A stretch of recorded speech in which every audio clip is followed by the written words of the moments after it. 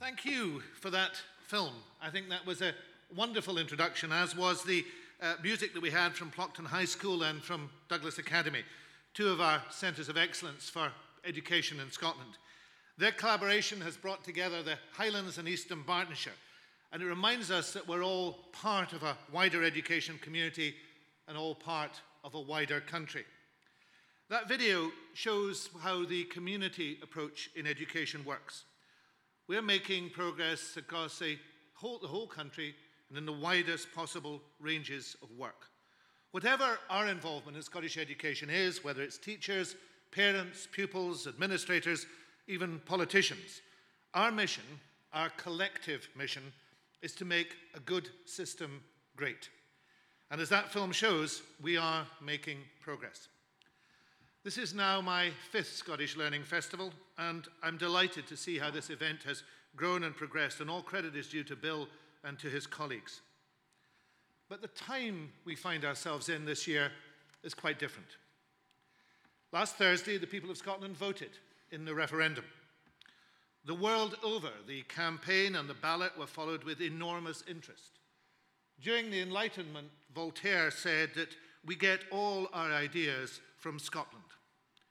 Scotland is now seen worldwide as a model for civilized debate and decision. And most of all, the world has welcomed, as I have greatly welcomed, the introduction of votes for 16 and 17-year-olds. I believed in that from the beginning. I argued for it, and I'm delighted with its success. Their passion, their articulation of the arguments, and their determination to vote was inspiring. The franchise must not be narrowed again. That reform is here to stay. But what does the result tell politicians like me? I believe Scotland asked its politicians to work together to get the best possible outcomes, particularly from the Westminster vow. Not only 1.6 million yes voters voted for a fairer society, but many, many, many of the 2 million no voters did so too. We disagreed perhaps more on means than on ends. And Scotland also said that the old way of doing politics must come to an end. Better decisions are made by working with people, not imposing on them. Fairness is best judged by those who suffer, rather than those who do well. A different set of priorities and policies, some already introduced by the government over the past 7 years, is possible.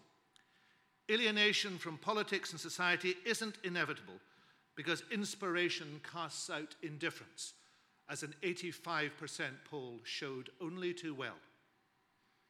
So we've got two things to do. We have to make sure, all of us, that the promises Westminster made are honoured in full in the pledged timescale.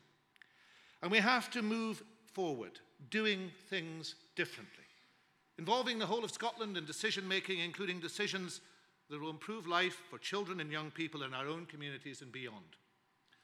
So I want to help that process on. So today I'm announcing a Children's Summit for Scotland, bringing together children, young people, those who support them, and the wider civic society. This gathering, I hope, will be the beginning of a process that will see a children and young people's conversation take place around the country, harnessing the renewed interest in positive, energizing, consented improvement that we've seen over the past 2 years. That summit will determine the effective way to involve everyone at grassroots level in going on improving services for children and young people. I've asked my ministerial colleagues, Alistair Allen and Aileen Campbell, to oversee the process. But ultimately, the improvements will be driven by children and young people themselves.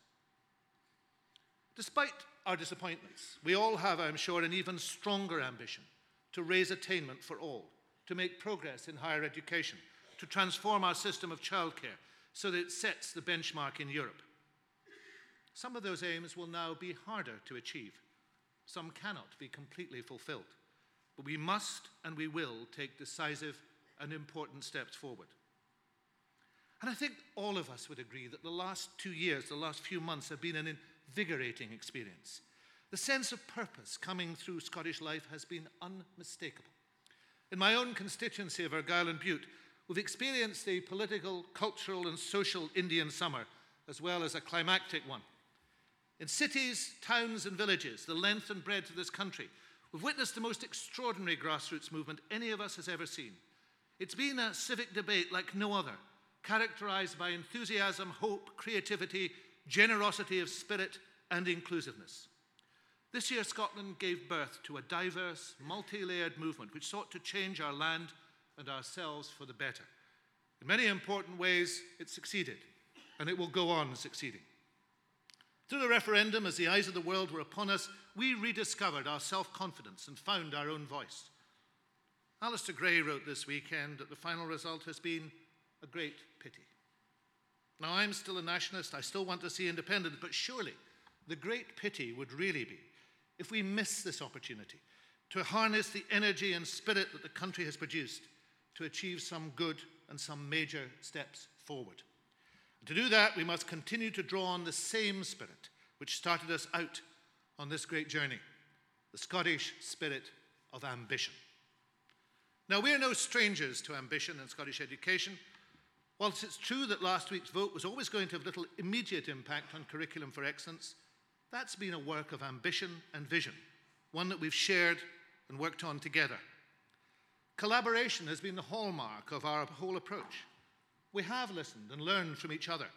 We've done so with a firm commitment to the traditional values of Scottish education, and with a firm foundation within them, and especially the values of access and excellence. A partnership culture has grown up around CFE. It represents a decade of collaboration and support from the unions, parents, pupils, and teachers. In this week of reflection, I'm pleased to have been there at the very beginning of the process, as a member of what was then the Scottish Parliament's Education, Culture and Sport Committee inquiry into the purposes of Scottish education. And this has been a crucial year for CFE. The new national qualifications have represented a decisive shift for the better in Scottish education. They brought with them a deeper learning and a greater emphasis on analysis, engagement, and understanding. Now, it's been a challenging 12 months for parents, for teachers, and for pupils. But I've been enormously impressed by the motivation, energy, and creativity I've seen in schools around the country, and by your resilience. I've said many times before, we are blessed with an outstanding and professional teaching workforce in Scotland. It's gone the extra mile. It's to its immense credit that the exam diet went well. So many of our pupils received new nationals against some very rigorous standards. And so many pupils achieved strong grades in their Highers, Advanced Highers, Intermediates, and Access qualifications. Teachers had to work exceptionally hard. Some have felt imposed upon. And I'm sorry if some felt that way. But I think we've come through it with a feeling that we have together overcome the difficulties and learnt from them. Teachers have adopted and advocated increasingly professional values because of CFE itself, Teaching Scotland's Future, and also the new GTCS standards. And they should be commended. You should all be commended for that. Through CFE, teachers are collaborating across schools and local authority areas in exciting and new ways, and we need to encourage that. Emerson once wrote that without ambition, we start nothing. The prize will not be sent to us. We have to win it. And so it has been with Curriculum for Excellence. The prize for that ambition is delivering the best possible experience we can for Scotland's pupils. And have no doubt this has been a better set of qualifications. I've heard of older pupils who've just missed out on doing the new courses, expressing the wish that they'd had the chance to do them. There always has to be a first, though. And I think those pupils have been thoroughly engaged with Curriculum for Excellence and have done well out of it. And I thank them too. The issue now is that how we do education in Scotland has changed. And we've got to learn from that process. The new qualifications are only part, though an important part, of the transformation of education in Scotland. That's why I invited the Curriculum for Excellence Management Board to reflect on the implementation of the new qualifications. And I welcomed the publication of their report last month. We'll look to make continuing refinements and to improve outcomes for learners. And I've asked Education Scotland to establish curriculum, learning, teaching, assessment and support forums for precisely that reason. Those forums are now underway. Some of you are involved in them. Some meetings have already taken place. There'll be an important feature in future-proofing CFE, keeping learning fresh and relevant for our children and young people. We've always got to look but what the data tells us. And any improvements will be data-driven. But any data we collect will be for a purpose. That's why I asked the OECD to report in 2015 on the impact that CFE is having. And that work's going to be supported by the Royal Society of Edinburgh's Education Committee. It'll be an important factor when we come to assess progress. It will give us the data. We want a system that continues to learn and to improve over time. Last year, I made a commitment to establish a new Scottish College for Educational Leadership. That's now up and running with a new chief executive in the front row and a new website, more importantly, a new fellowship program, and available to all teachers. Learning is both a right and a professional obligation. That's why we'll also be providing funding to GTCS to support the creation of a single e-portfolio, which will allow all teachers to document and record the outcome of their learning throughout their career. And I'm going to go on seeking continuous improvement in other areas too. Last month we launched Insight, the new benchmarking tool for senior phase. It'll be an important part of the jigsaw because it'll help schools identify where they are having the most success with senior phase pupils and where more could be done. Now that it's live, it's important we continue to get feedback from schools so it can go on being developed. And we're also moving forward with our infrastructure, with the Schools for the Future program. As you see, we're building 67 new schools.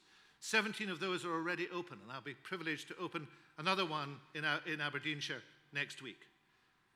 By the start of 2017, every local authority will have at least one new school under construction or open. These new schools are fantastic, innovative places of learning. We want to encourage more of them. But we can do better than that. That's why I announced £5 million in August to aid the development of innovative learning spaces, and why I hope to be able to announce a further extension to the Schools for the Future programme shortly. And we know the use of digital technologies is absolutely crucial too. That's why we're increasing the connectivity bandwidth to local authorities and improving Glow. Some new services are already available. More will be added next month.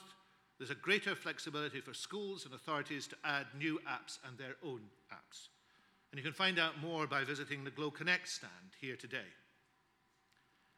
But one of the most important collaborations is with parents. The evidence tells us that parents will be more likely to become involved in their child's education if they have the right information, not just more information. That's why the National Parent Forum continues to be an important partner for us in our efforts to provide better and more timely information about their child's learning. And I'm delighted that they've been joined by the SPTC in hosting the Parents Connect area at this year's festival. Curriculum for Excellence has been a tremendous collaborative project. It's raised the bar in terms of attainment. The recent exams have been part of that process. And against every main measure, Scottish education is getting better.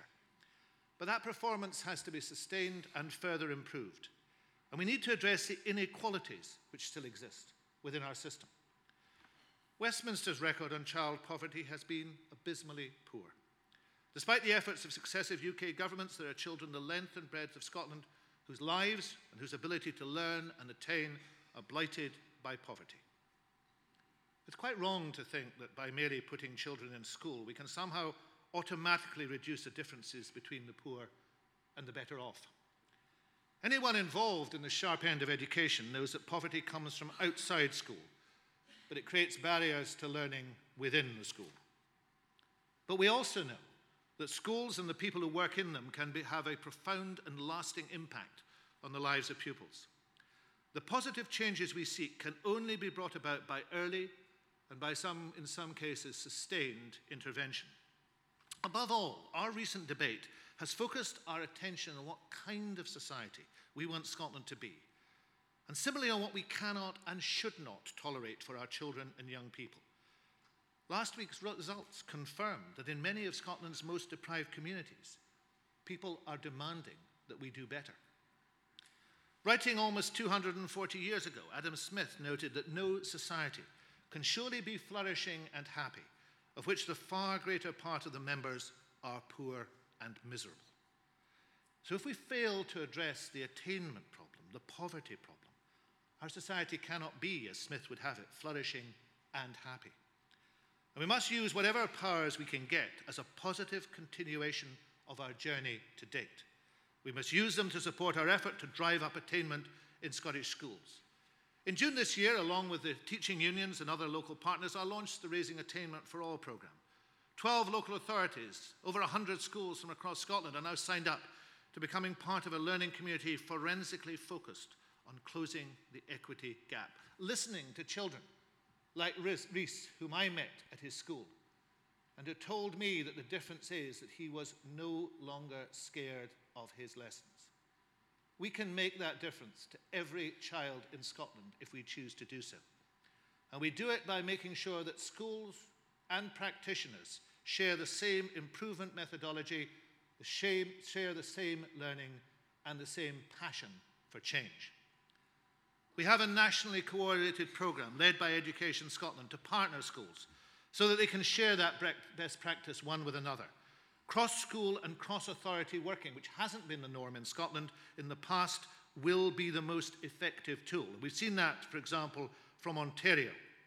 That's the approach we're now taking. It is a national collaboration, and through it, more and more teachers are working creatively and with others to deliver the best outcomes for Rhys and all the other thousands like him. In June this year, I also launched the Access to Education Fund, specifically to reduce particular barriers for pupils from disadvantaged backgrounds. And we have a coordinated programme of literacy and numeracy hubs developing across Scotland, and we're expanding and accelerating their development, with virtual national support hubs being developed in the coming year. And we're making progress in the early years as well. We must work together to make sure that children in the early years get the best deal possible. With GIRFEC, we're on the right course. We've shifted the balance towards early intervention. We have sustained investment in the right things at a time of unprecedented financial pressure. And we're well on the way with our programme to improve the life chances of looked after children. We've invested in a change fund for early years. We're delivering on a parenting strategy. And we've legislated to provide a named person to give advice and help for children and families when needed, something I've seen in action and witnessed for myself the amazing, positive, genuine, sympathetic good that it does. And that same legislation has also been the starting point for our efforts to transform Scotland's childcare. Last month, tens of thousands of parents and carers across Scotland started gaining from extra hours of free early learning and childcare. When we came into office in 2007, since then we've expanded funded provision for 3- and 4-year-olds by 45%. That's our record. It equates to an increase worth up to £700 per child per year. And now we're extending this entitlement to thousands of our more disadvantaged 2-year-olds. Our approach has been phased and it's been sustainable. It's been focused on those most in need who will benefit most. It's already supporting families across Scotland. Finally, I want to say something about older learners. Our colleges continue to respond well to employers' demands for new skills, while our universities provide both the high-level skills and the world-class research on which our economic progress depends. The reform programme that we've undertaken has worked. Our colleges and universities must continue to identify areas for greater collaboration and greater coherence, but they must also deliver for adult learners.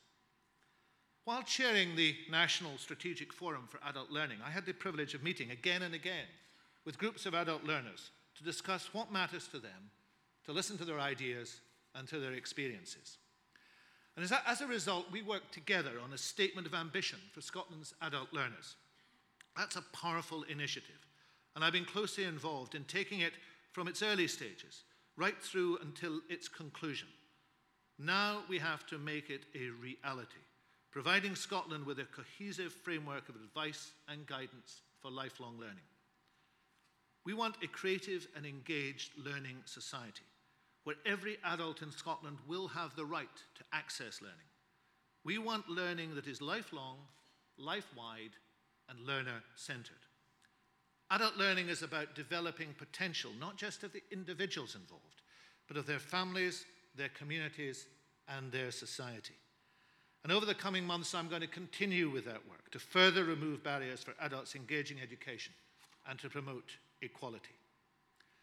And that approach to adult learning fits in more widely with the approach we're taking to the work of the Commission on the Young Workforce, which you'll be discussing, I know, over the next day. The Commission's recommendations are unarguable. Since receiving the report in June, Angela Constance has been working with me and other partners in local government to draw up an implementation plan, which is going to be published later in the autumn. And this is about providing work-relevant education for our young people. It's about employers shaping and benefiting from Scotland's education system. And above all, it's about the future workforce, our young people, making informed and ambitious choices. Now, we can't change all of that overnight, but with everybody working together, we can go on transforming the prospects for our young people to make sure that we have a genuinely world-class system of vocational training. I think that in education, the progress we're making mirrors the progress of our nation. Progress is never easy, but it is essential.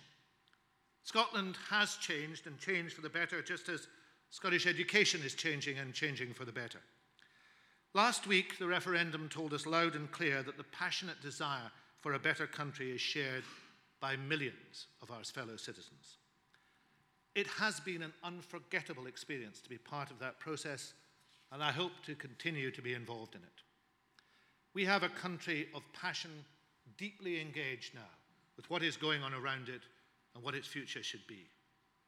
That sentiment, which has been so apparent, cannot, should not be diminished or derided.